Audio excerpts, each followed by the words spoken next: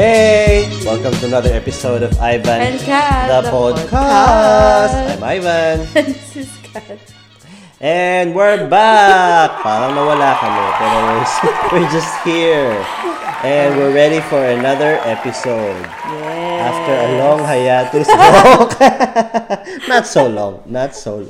So yeah, we are here at meron naman kami mga maatikabong mga gusto ko lang maatikabong mga balita, nagbabaga, mainit-init pa. Gusto ko lang gamitin yung word na maatikabong kasi matagal ko lang din nagagamit yan. Tongue twister.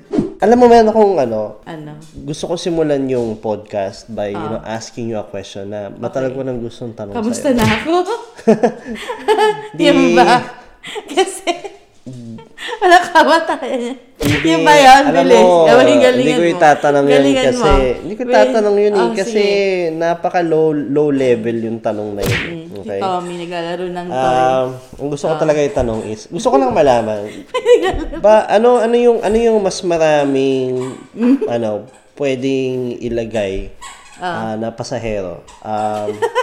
Jeep o ambulansya? So dami jeep. Bakit jeep? Kasi minsan, kahit wala na talagang space ka, kakayanin pa nila sumingit ng mga tao sa loob. Sa ambulansya kasi, okay, kahit sabihin mo kunyari, mas spacious siya. Because potentially, kailangan mo ng space for some life-saving activities sa loob. You don't really have so much space for other people. Unfortunately, mali ka. Bakit? Marami ka may lalagay sa ambulansya. Bakit? Kaya sa jeep, kung iisipin mo mabuti, ang pwede mo lagay sa jeep, 10-10, di ba? 10 sa isang side, 10 sa kabila. Pero sa ambulansya, ang pasahero doon, madalas, 50-50. And that's our episode. And that's the end of our episode. Thank you for listening. Ay, nako. Right. So, finally, pwede pakikanta. No, I like it. Okay, I like sige. it. Kasi si Tommy parang ayaw niya. Oh, no! Nag-enjoy lang siya at wala siyang pakialam. And we are recording on, anong araw ba to? This is a Wednesday. Okay? The day before Trash Day. And one of the things we'd like to talk about, hindi namin nabanggit last time, Ay, was trash. Joke. Trash talk. Nanood kami ng Backstreet Boys. Yay! Yeah. Nung birthday ko. Yay! Which is February 29. Wow. Feb 29. And so I wanted to ask, what do you feel about the concert? Ano yung nagustuhan mo or hindi mo nagustuhan? Kasi kasi guys, hindi kami nag-usap after ng concert. So hindi ko alam kung nagustuhan mo. Talaga namin yung para talagang paglabas namin ng concert, magsasalita sila pa kumibigyan. Shut up, sabi ko. So, nagustuhan mo ba yung concert? That was probably 4 weeks ago. Nagustuhan ka naman. Thank you for asking. What did you after all this time? What did you like about the concert? A couple of things. First of all, Backstreet Boys is kind of like your childhood ba?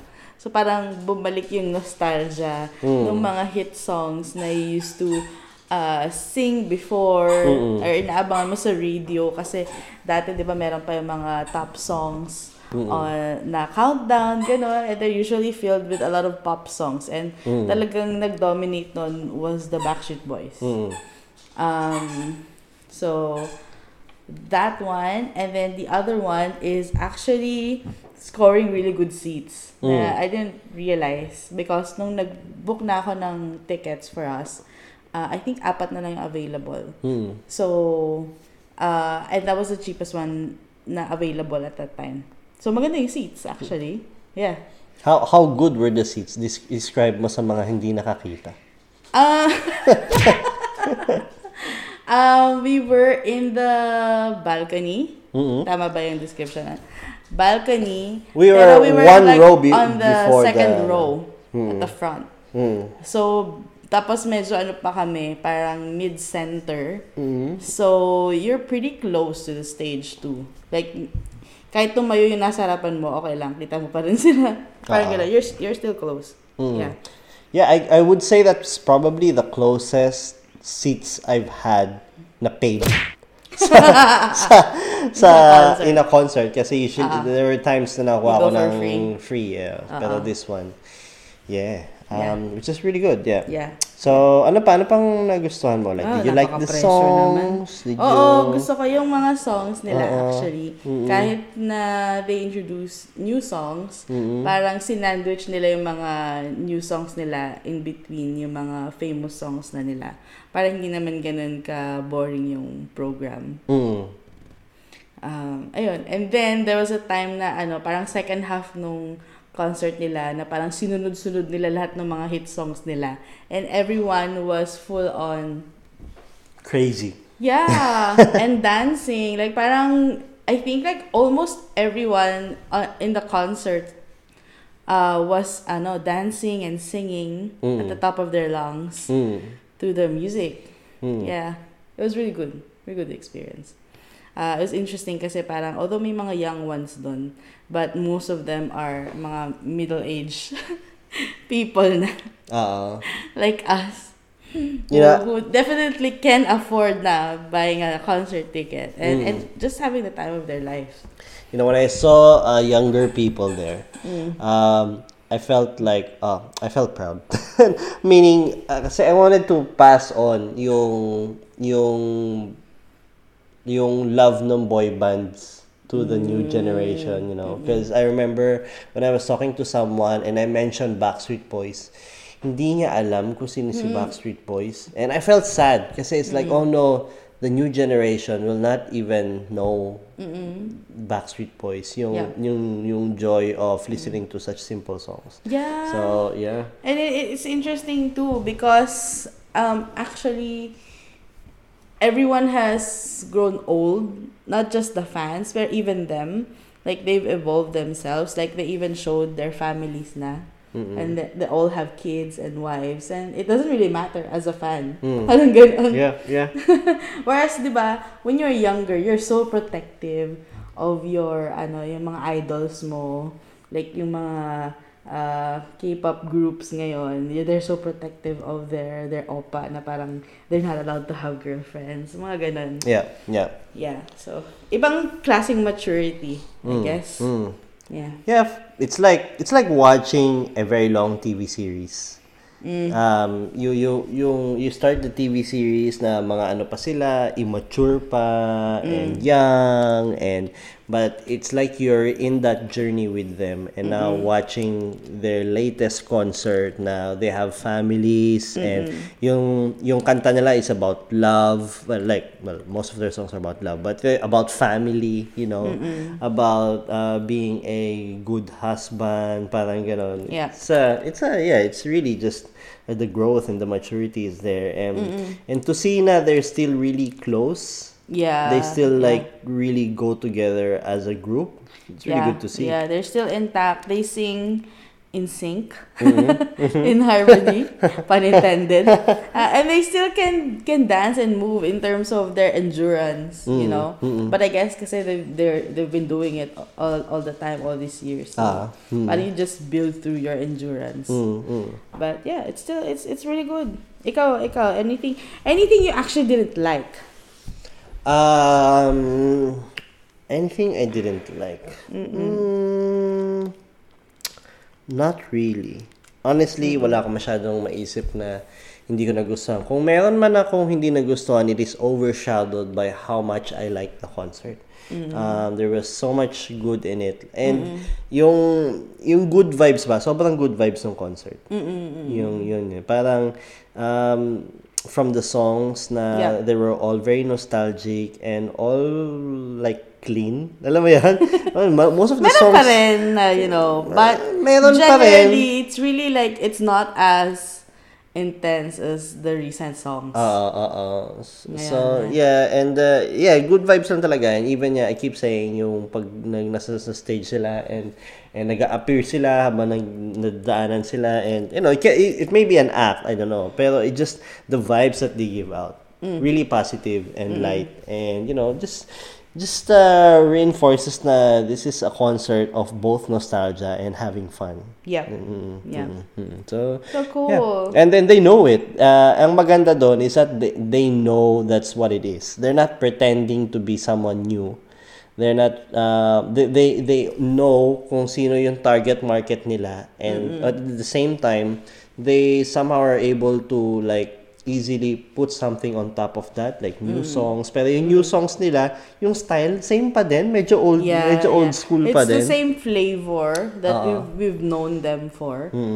Yeah. But, what's it called? Parang siguro kasi nag-mature na sila. Na parang, to be honest, they can just retire anytime na. But they still keep on going. And probably, passion na nila. They're just doing it out of passion. There were probably days on their younger years na they were pressured or baka na, what's it called? It's not stressed. Yung parang na burnout. Pero ngayon, because you're doing it out of passion, and obviously because of COVID, you can't really go anywhere or do concerts anywhere. So, na-feel ko na they were passionate about this. And they really try their best to give 100% of themselves to the concert. Na parang it was worth your money. Yep. Minsan yes, the production was great, the songs were great, but at the same time, if you just feel na yung pagiging genuine ng mga performa ng mga performers and their sincerity in doing their very best for the audience, and being so thankful that you guys are still there. Ang tanda na namin.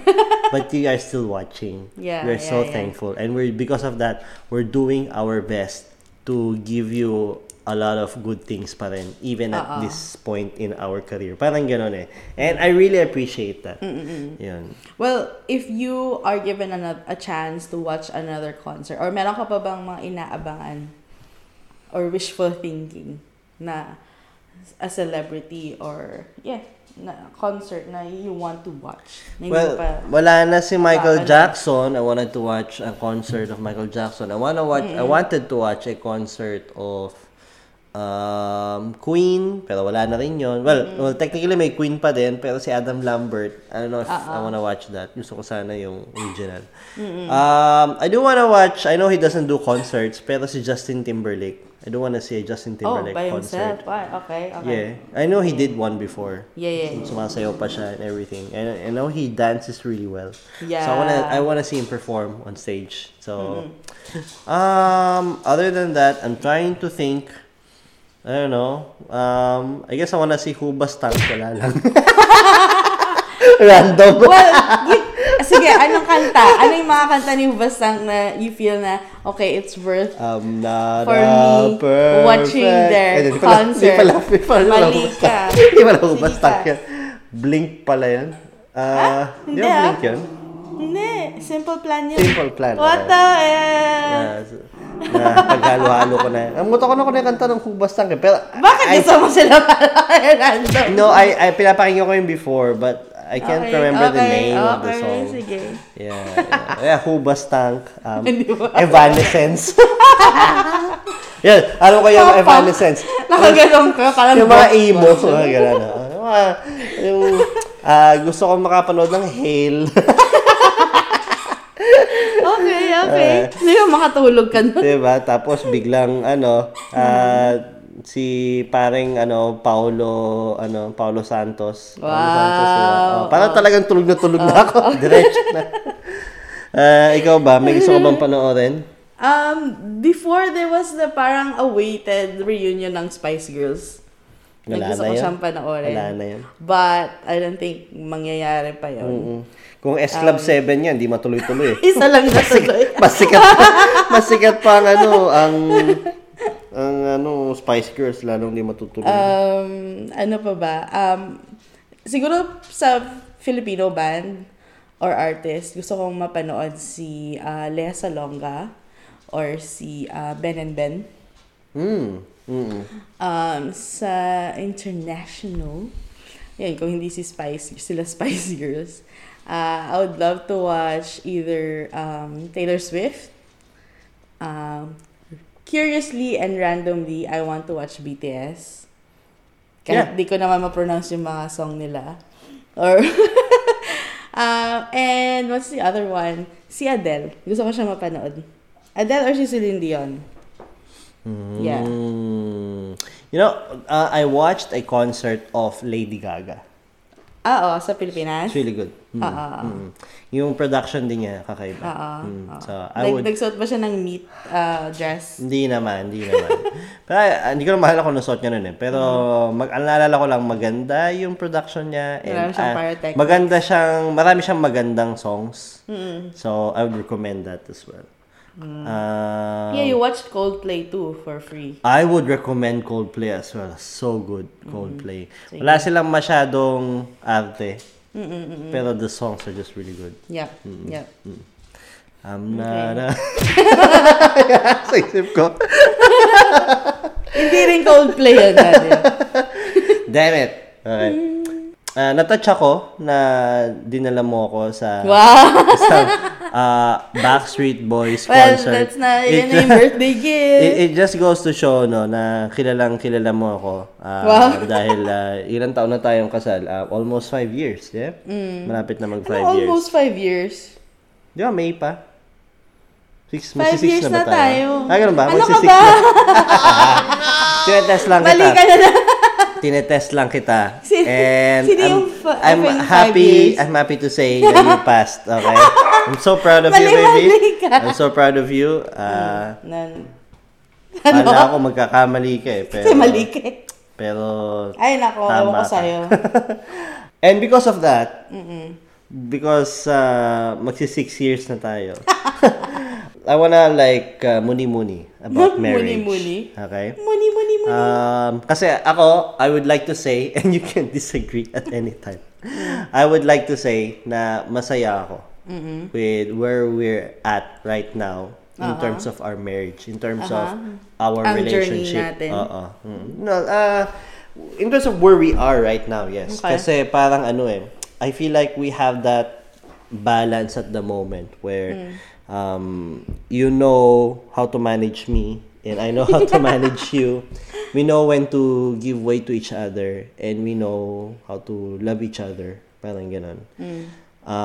And of course, there have been days where yung balance na yun sometimes gets a bit rocky, ganun. But it's so few and far in between these days. Actually, it's kind of scary. It's like when I tell you pag nagkakasakit ka, di ba? Madalang ka magkasakit.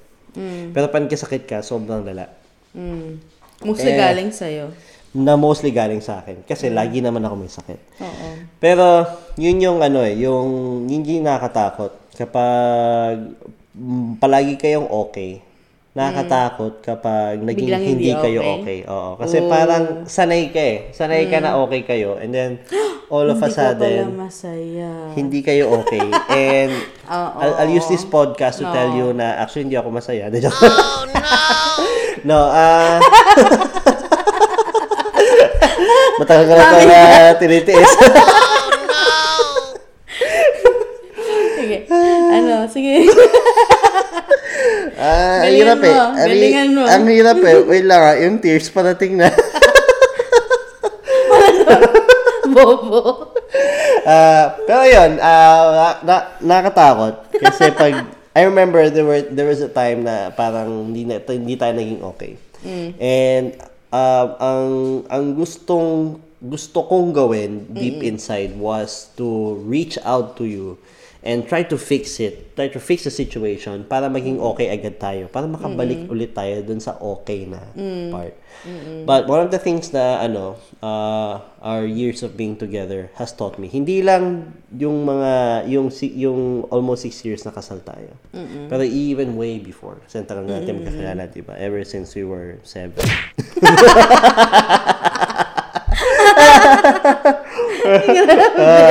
Ever since we were like... Grabe, preschool, elementary. 16, oo. Wow. Oo. Sobrang young. Pero yeah, so ang dami ko lang natutunan.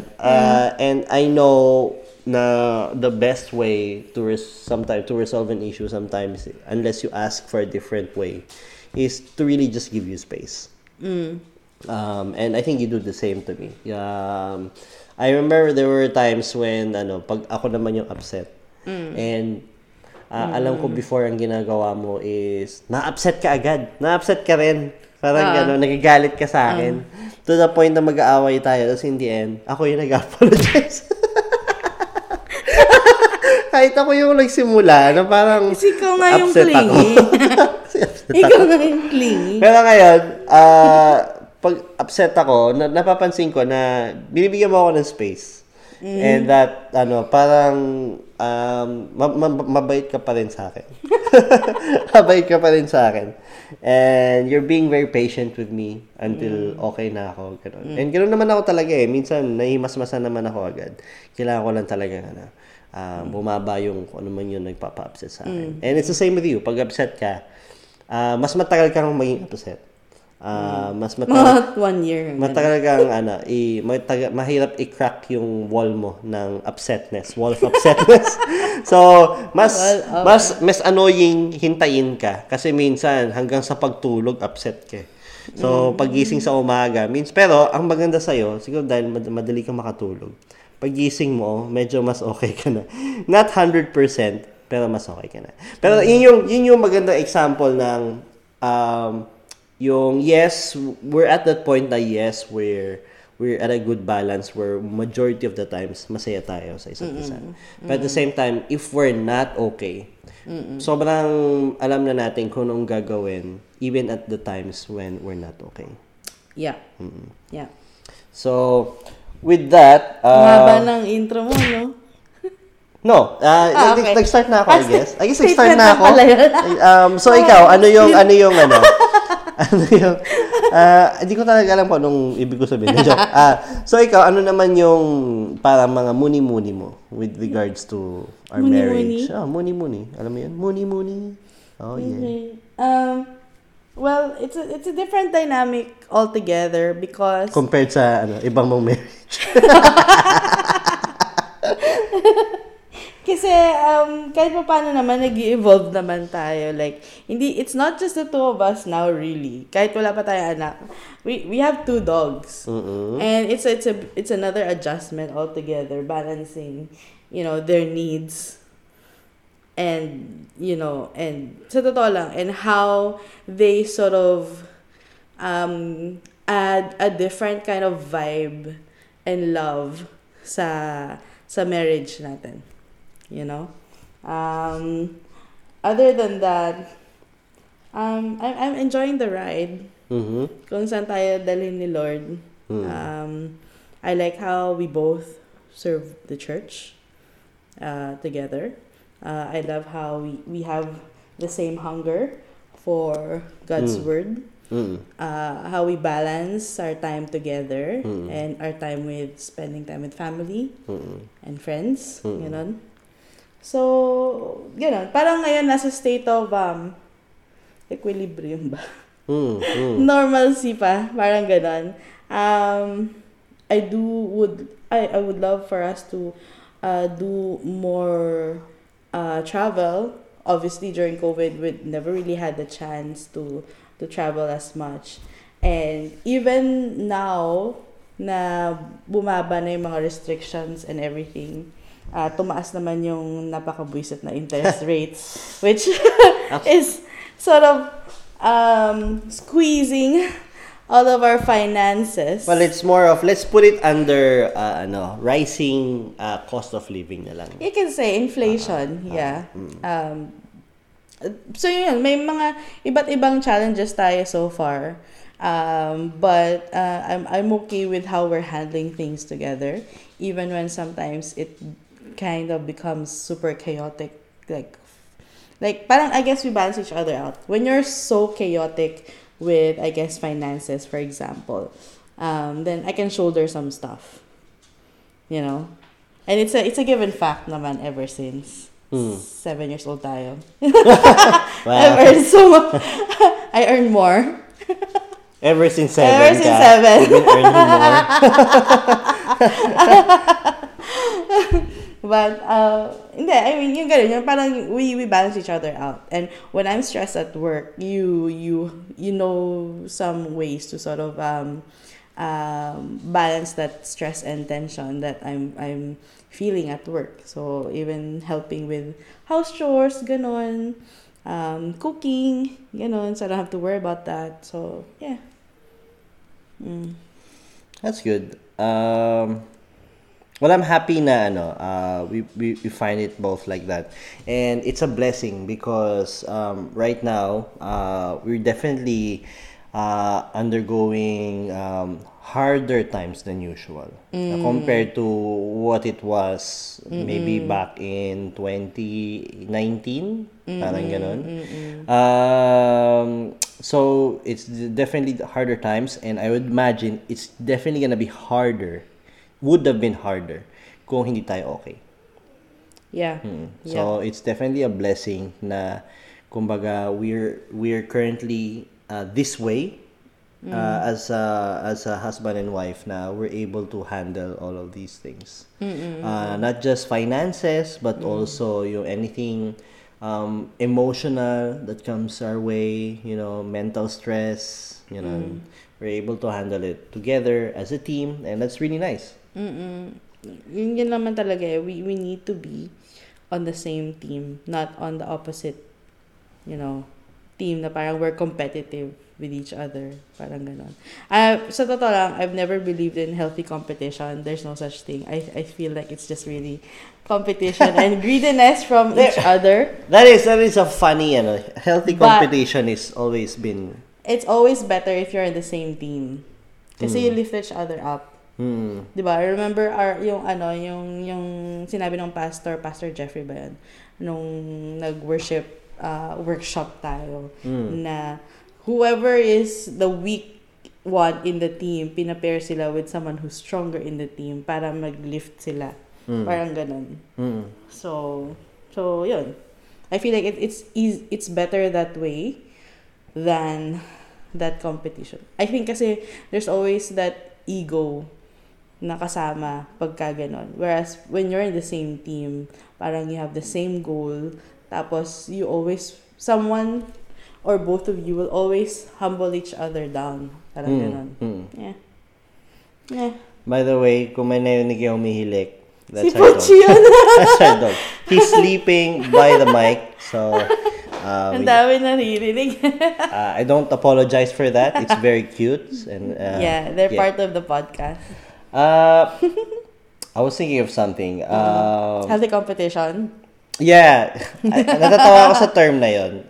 Pero ngayon lang ako natawa. Like, before pag narinig ko yun, I feel like it's normal. Pero now that I think about it, it is really a funny term. It's an ironic term. Yeah. Kasi, it's more of a frenemy term. Kasi, if you're in a competition, it's never really healthy because there's a winner and there's a loser. It's never really healthy for the loser.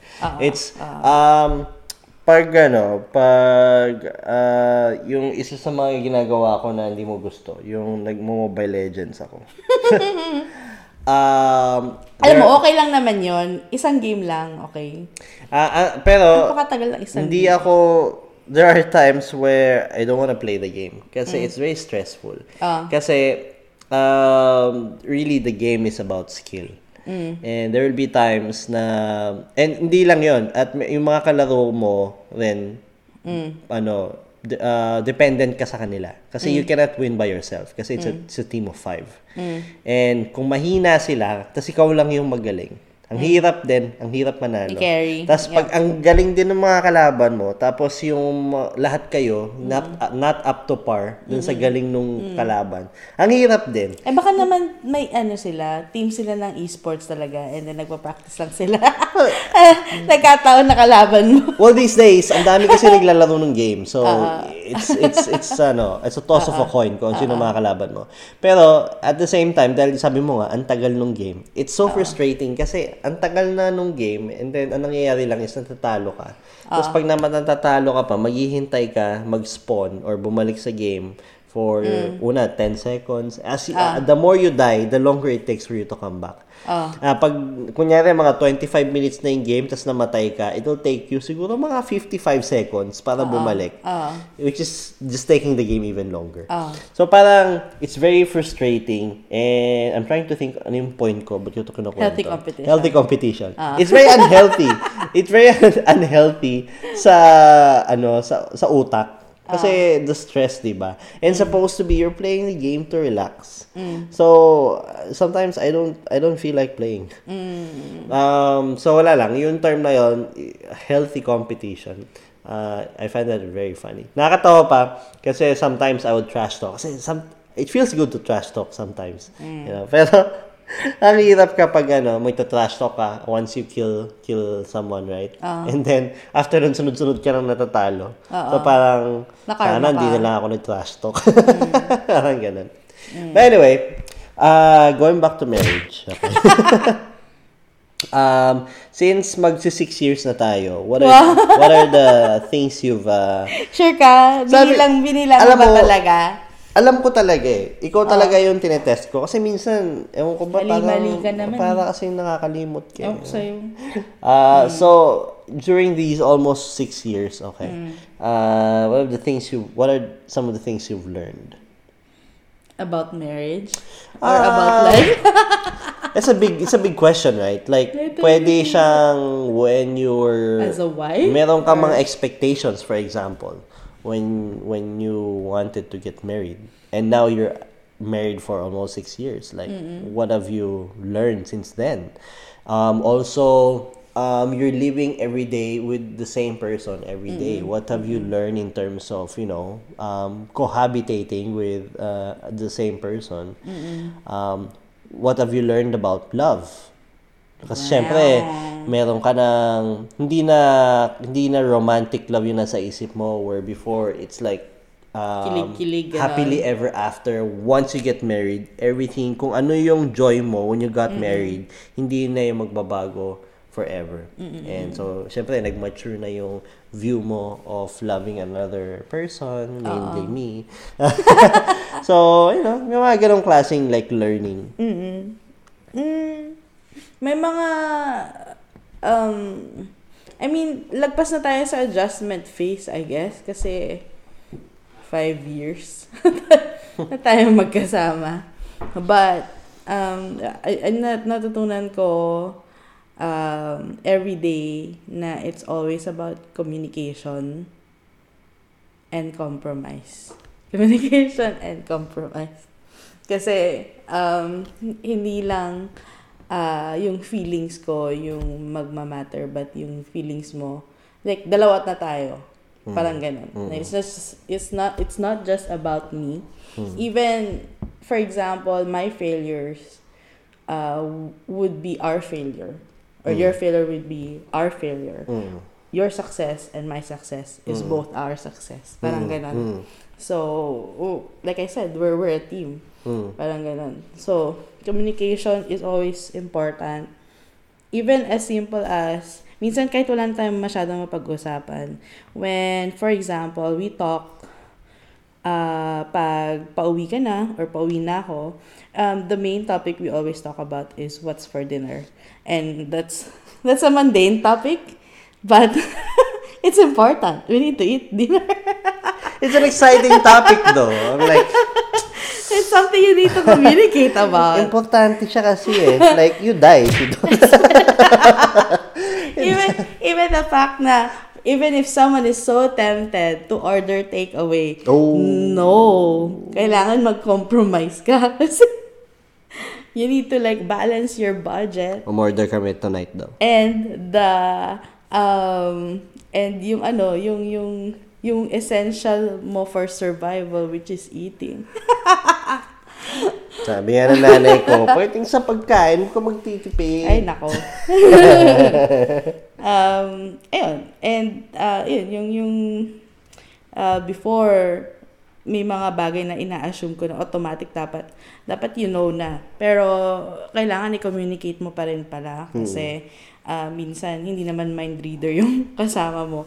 So even as you know, like before I would be so upset when I see you playing and I'm like, hindi pa nagagawa yung basura or like hindi ka pa naglilinis or hindi pa na-open yung vacuum, gano'n. Ay, yung basura pala, hindi ko pa nalalabas. Guys, this is the end of the podcast.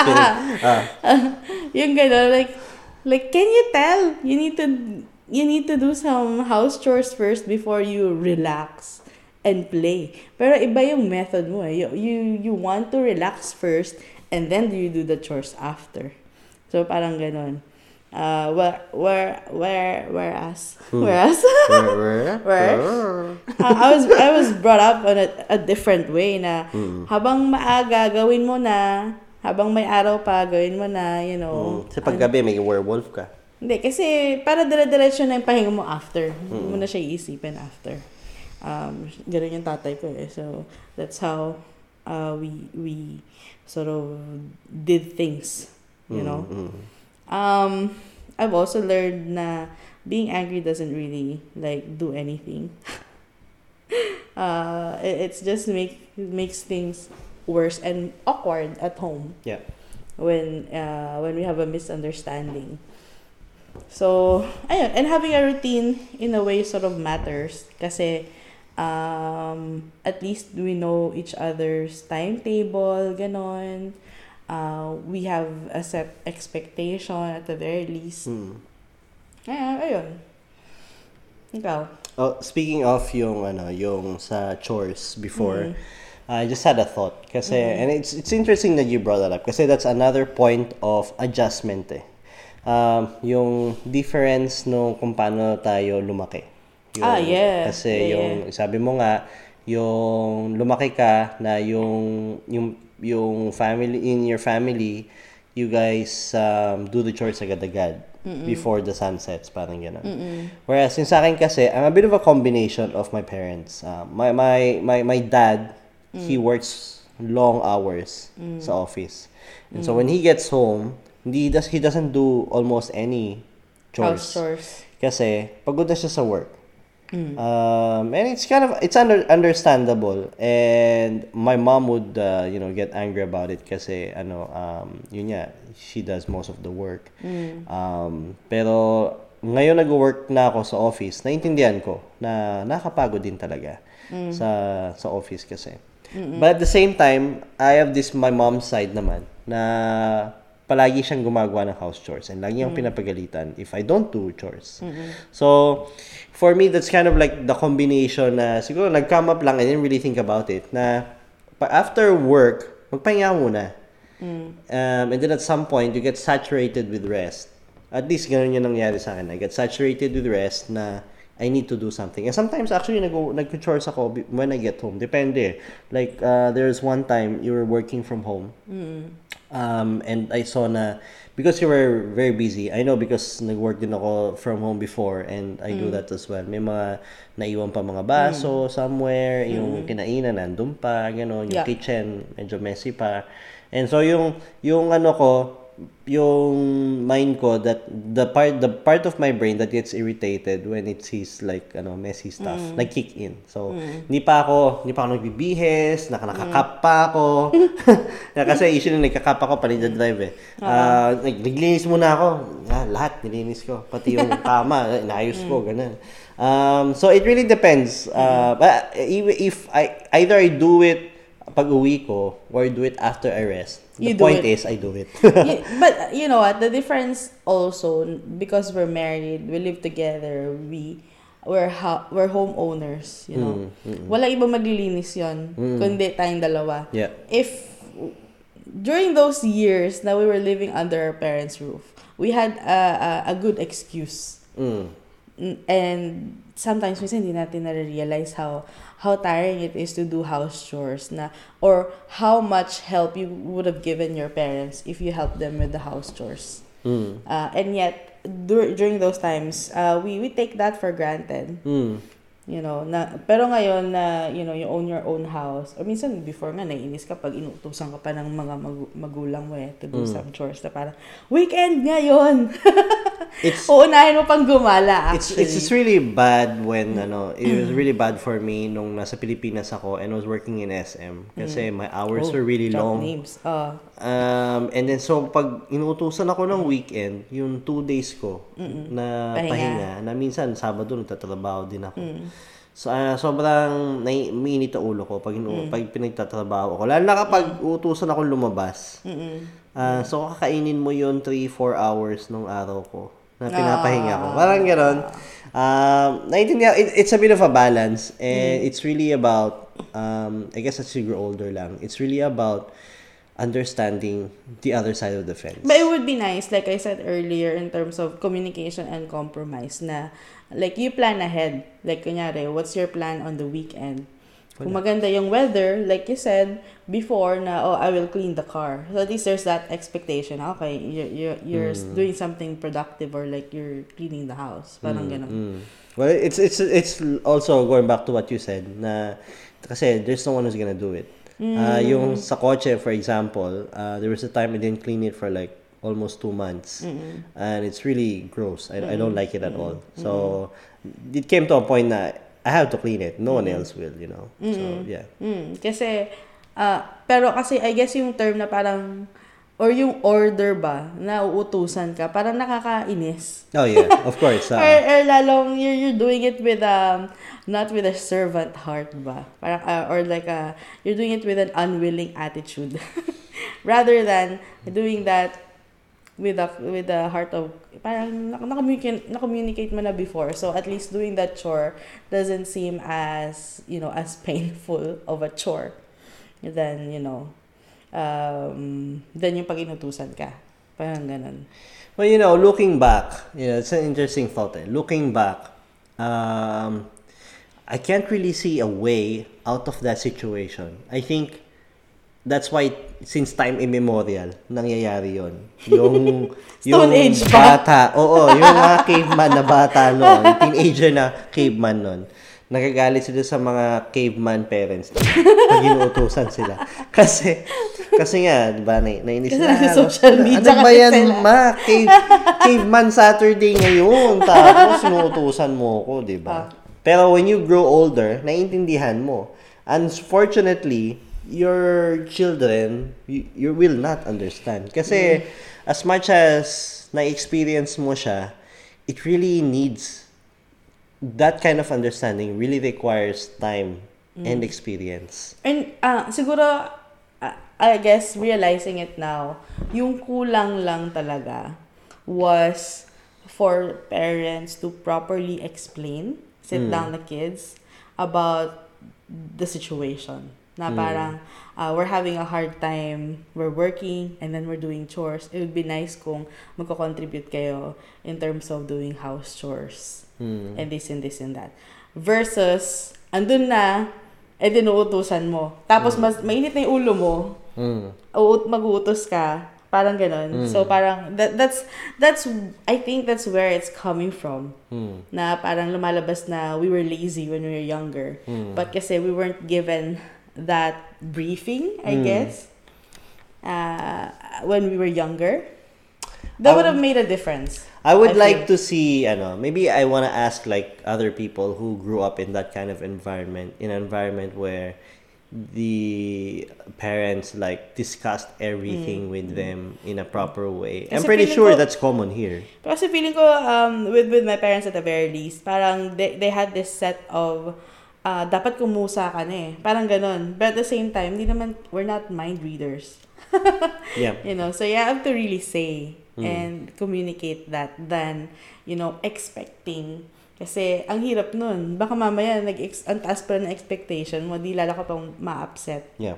Which is the same in marriage, I've learned to pretty much lower my expectation or like make it more realistic. Yeah, I think that's the word. It's not because really, it's setting myself for failure or something like that. I think it's not really like lowering your expectation. Pero it's just that your expectation does not sit in reality. Parang ganun.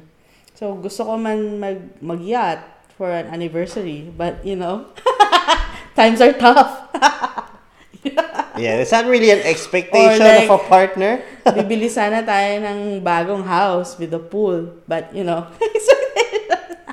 Parang iba naman yun. That's like, parang tumalon tayo from expectation between children and their parents to your expectations of like a really good life.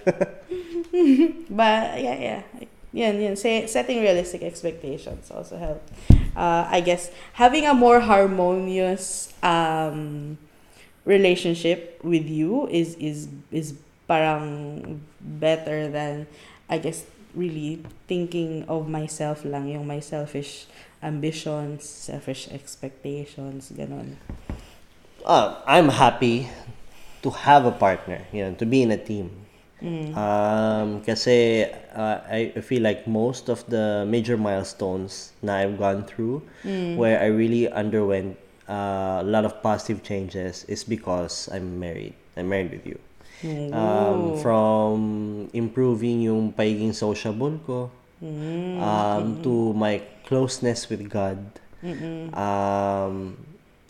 Yeah, it's really because I'm married. I always sometimes when I have the time to think about things like that, naisip ko what decisions would I have made if I were single, parang ganon, or even if I was married to someone else. Actually, I wouldn't know if I was married to someone else, but yeah, just being by myself, I'm sure a lot of the things I did now I wouldn't have done. And I did those things na ginawa ko ngayon because I had a partner who pushed me to do those things, who believed in me, knew that I can be more, ganon. So, and it's really good to have a partner like that. Yes, I agree. I'm such a great person.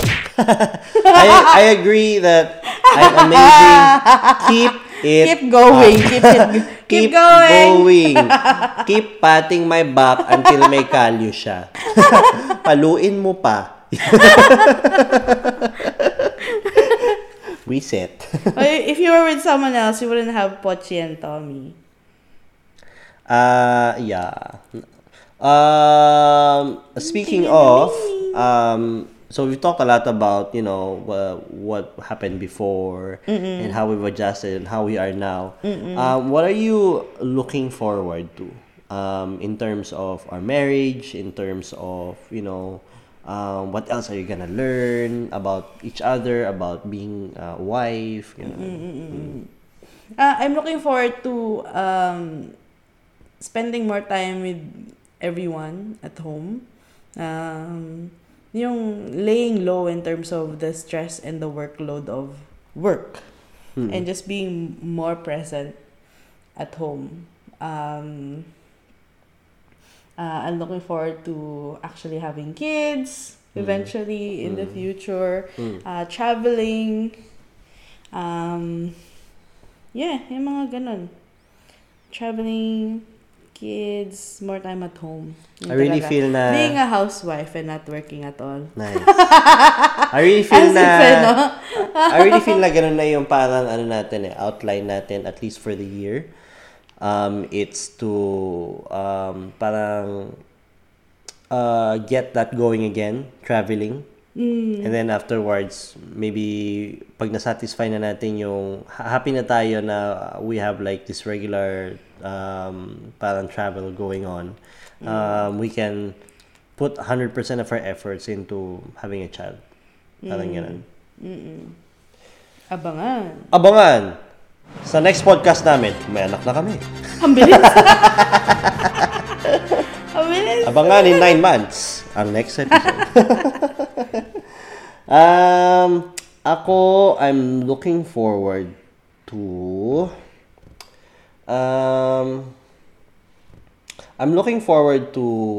the unknown. Into the unknown. Kasi, alam mo, it's what's actually interesting is we've gone through so many situations already. There's a time where I would lagi kang gabi, lagi kang gabi sa work. So, I would go home. And then, yung mga aso nun, baby pa. So, I would go home. I would fix up the dog or dogs kasi... Were you working from home though? No. Yung first was yung kay Pochi. So, si Pochi would be home by himself and then he would escape and make poo-poo in different places. Everywhere. And I would get home at around, ano na ba ako nakauwi nun? Mga 6. Bago pa ako makapag-ayos ng sarili ko, makapagpahinga, maglilinis ako. Paliligayahin ko si Pochi. And then, maglalaro kami. And then, magluluto ako. Tapos, magliligpit, maglilinis. By the time na makapagpahinga ako, 9:00 na. And then, darating ka na, I think, an hour after that.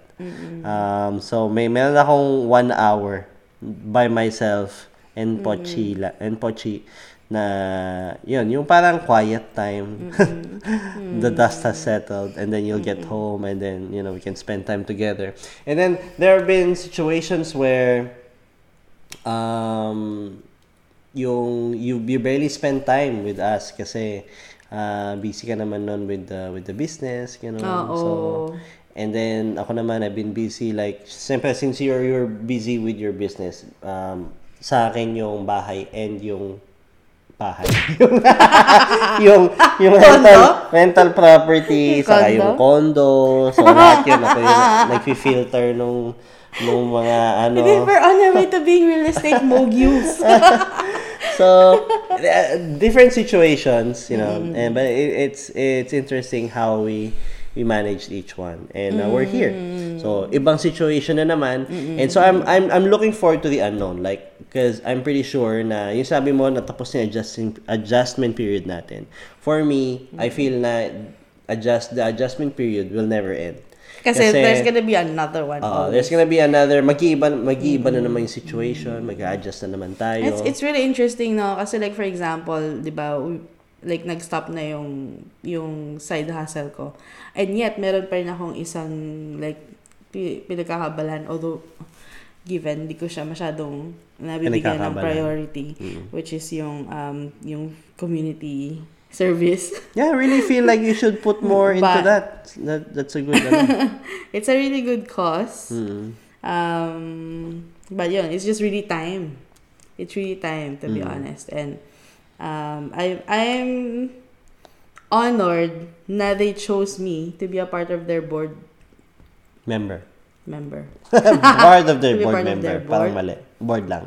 Yeah. To be a part of their board and invited to all these events. So, yeah. But again, being more present at home is something that I really want to. One of the things I really learned dito sa Australia is yung how to take it slow. Or no, not take it slow, pero to slow down sometimes and enjoy the moment, the simple things, being with family. So it's really good. I definitely enjoyed our time and yung long weekend. And we did a small hike with the dogs. And they were happy. And they were so happy on the hike with the other dogs. Yeah, they survived it. And we had lunch after. But that was really such a nice time with them. It was. It really was. And then we got sick after. It really was. I think I'll wrap it up at this point. Before I do, though, one thing you're thankful for. I'm thankful for this moment, this present moment, na we get to just relax and have a conversation. I think it's our way of sort of catching up and have meaningful debriefing, meaningful conversations. Trashy, whatever conversation. Kasi mostly yung conversation namin ni Kat, mga walang kwenta eh. So, sa mga podcast lang. Like, kung ano nangyari kay Liza Soberano and all that. Tayo ng Liza, mali kasing ginawa niya. And then just like really just hanging out with you guys, even yesterday when we watched movie together with the dogs. Yeah, that's one thing I'm thankful for right now, and we're all well. No one is sick. So, yeah. Yeah. I would say I'm thankful for the same. Thankful ka Ay, dun nako, sa... wala ka talaga originality. Thankful ka dun sa present moment. Tapos Okay, na yun. ikaw.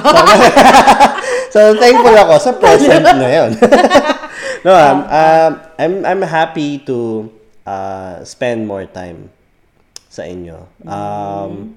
I don't know, these past couple of weeks, I've reached this level of yung kanina finalo up mo ko about yung wanting to drive Uber. Oh, or yes, something like that's right. Something like that. And honestly, because I thought baka mamaya okay naman na tayo. Wala just na tayo. Na you don't really need to do it. well, it feels like that. But also, kasi these past few weeks, I've been very content. Like, when I get home and I get to spend time with all of you. And it has filled me this sense of contentment na I don't feel like leaving again. Alam mo yun, pagka-uwi, aalis na naman ako to work. Yep. I'm gonna miss all this time. And I think... so ako alas 8, parang ganun. Sa totoo lang, actually, us keeping ourselves busy and hustling, although it has his rewards financially, I guess, it's the devil's way of tearing us apart, because we have to be intentional in how we keep our relationship alive in God. And God wants us to rest, So pag we keep on hustling, 'di ba? Hustler ka. Hustle. I mean, at what end will you stop? Kasi you're gonna keep wanting more, 'di ba? Whereas kung siguro, like you said, content ka na eh. Why do you need extra? I mean, we're surviving. We've outlasted a lot of things. Just had to bring it there. So, ayun. Nako. I guess, i-explain ko lang, natawa si Kat, ginamit niya kasi word na Outlast, kasi nanood kami ng series called Outlast. Might as well, pumasok tayo into Reco mo. And both of us recommend Outlast. Really? Kasi akin na lang yun. Outlast. Okay, yung TV series sa Netflix. Sometimes I watch, I try to browse through Netflix and then yung ano yung feel ko lang random na gustong panoorin, and then I stumbled upon Outlast. It's a reality TV show where I think it was 15 people, 20 people na iniwan sa Alaska. 4 tribes. Fight by themselves, divided into 4 tribes. Tama. 16, ha? So, they were left by themselves. Kailangan lang mag-last sila in a team at the end of the game. And so, oh my gosh, it was such a roller coaster of emotions. Parang, the show started as a survival show, like surviving in the wild. Pero, because there are people bring their shit, their drama with them, and so it becomes competitive edge. It's so evil. It becomes a show about betrayal, loyalty, commitment, honor. Alam mo yun, parang what's happening? It's lawlessness, you're playing dirty tactics and cheating. Para manalo. It became so unexpected. So I would recommend it. Yeah. I would recommend it kasi it's really good.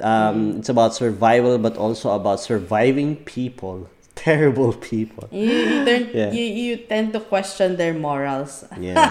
And because they would win, choices. Winners would win $1 million. So yeah, that's why some of them became really shitty. But yeah, that's it for this episode. We thank you so much. Wala akong reco. Akala ko siya reco natin yun. Okay, sige. What's your reco? Sama kasi reco mo na yun. Because ayaw mong tayong dalawa dun eh. Sige, what's your reco? Sige. I guess reco ko si Chacham. Si Pucci of the Gods. Chacham. Chacham! Okay, ano nagustuhan mo sa Shazam. Shazam Fury of the Gods? I guess you could always say now we're oversaturated with a lot of superhero films. But parang this one brings it back to basics for me. It is a superhero film, obviously, but it has funny quirks and I just feel like it's such a good film. Like less CG. And it was really more about relationship and family. Actually, hindi nga maganda yung visual effects nung film. But it was so funny for me. Nagustuhan ko siya. Much better than, the recent Ant-Man. And you always think na if there's DC versus Marvel, always mas mataas yung quality ng Marvel. But yeah, for me, Shazam was really good. Yeah. I reckon. That's good. So, we will close the episode. And as always, we thank you so much for spending time with us, listening to us talk about nonsense stuff. And we'd appreciate it if you'd like, share it with your friends, family, whatever, because it helps the podcast, and also pretty soon we'll be for those who are want to get more involved, just drop a comment kung saan namin siya sinishare. So either sa SoundCloud, sa can you comment sa Spotify? I don't think so. No. But if you share it on Facebook. So you can comment on Facebook and do you share it on Instagram? Yeah, Instagram. So on Instagram, and you just comment there kung anong gusto yung pag-usapan or if you have any feedback, and we'll definitely talk about it on the next one. And so with that, kasi mag-open na si Evan ng Patreon page. mag-start kami ng Kickstarter para mag-resign na kami and go full-time podcast. So you can listen in through SoundCloud, Spotify, Google Podcast, iTunes, and Stitcher. Okay? And remember, guys, kung sa tingin mo tama siya, tama ka. At kung sa tingin mo mali siya, mali ka. Peace. Wala talaga nanalo doon.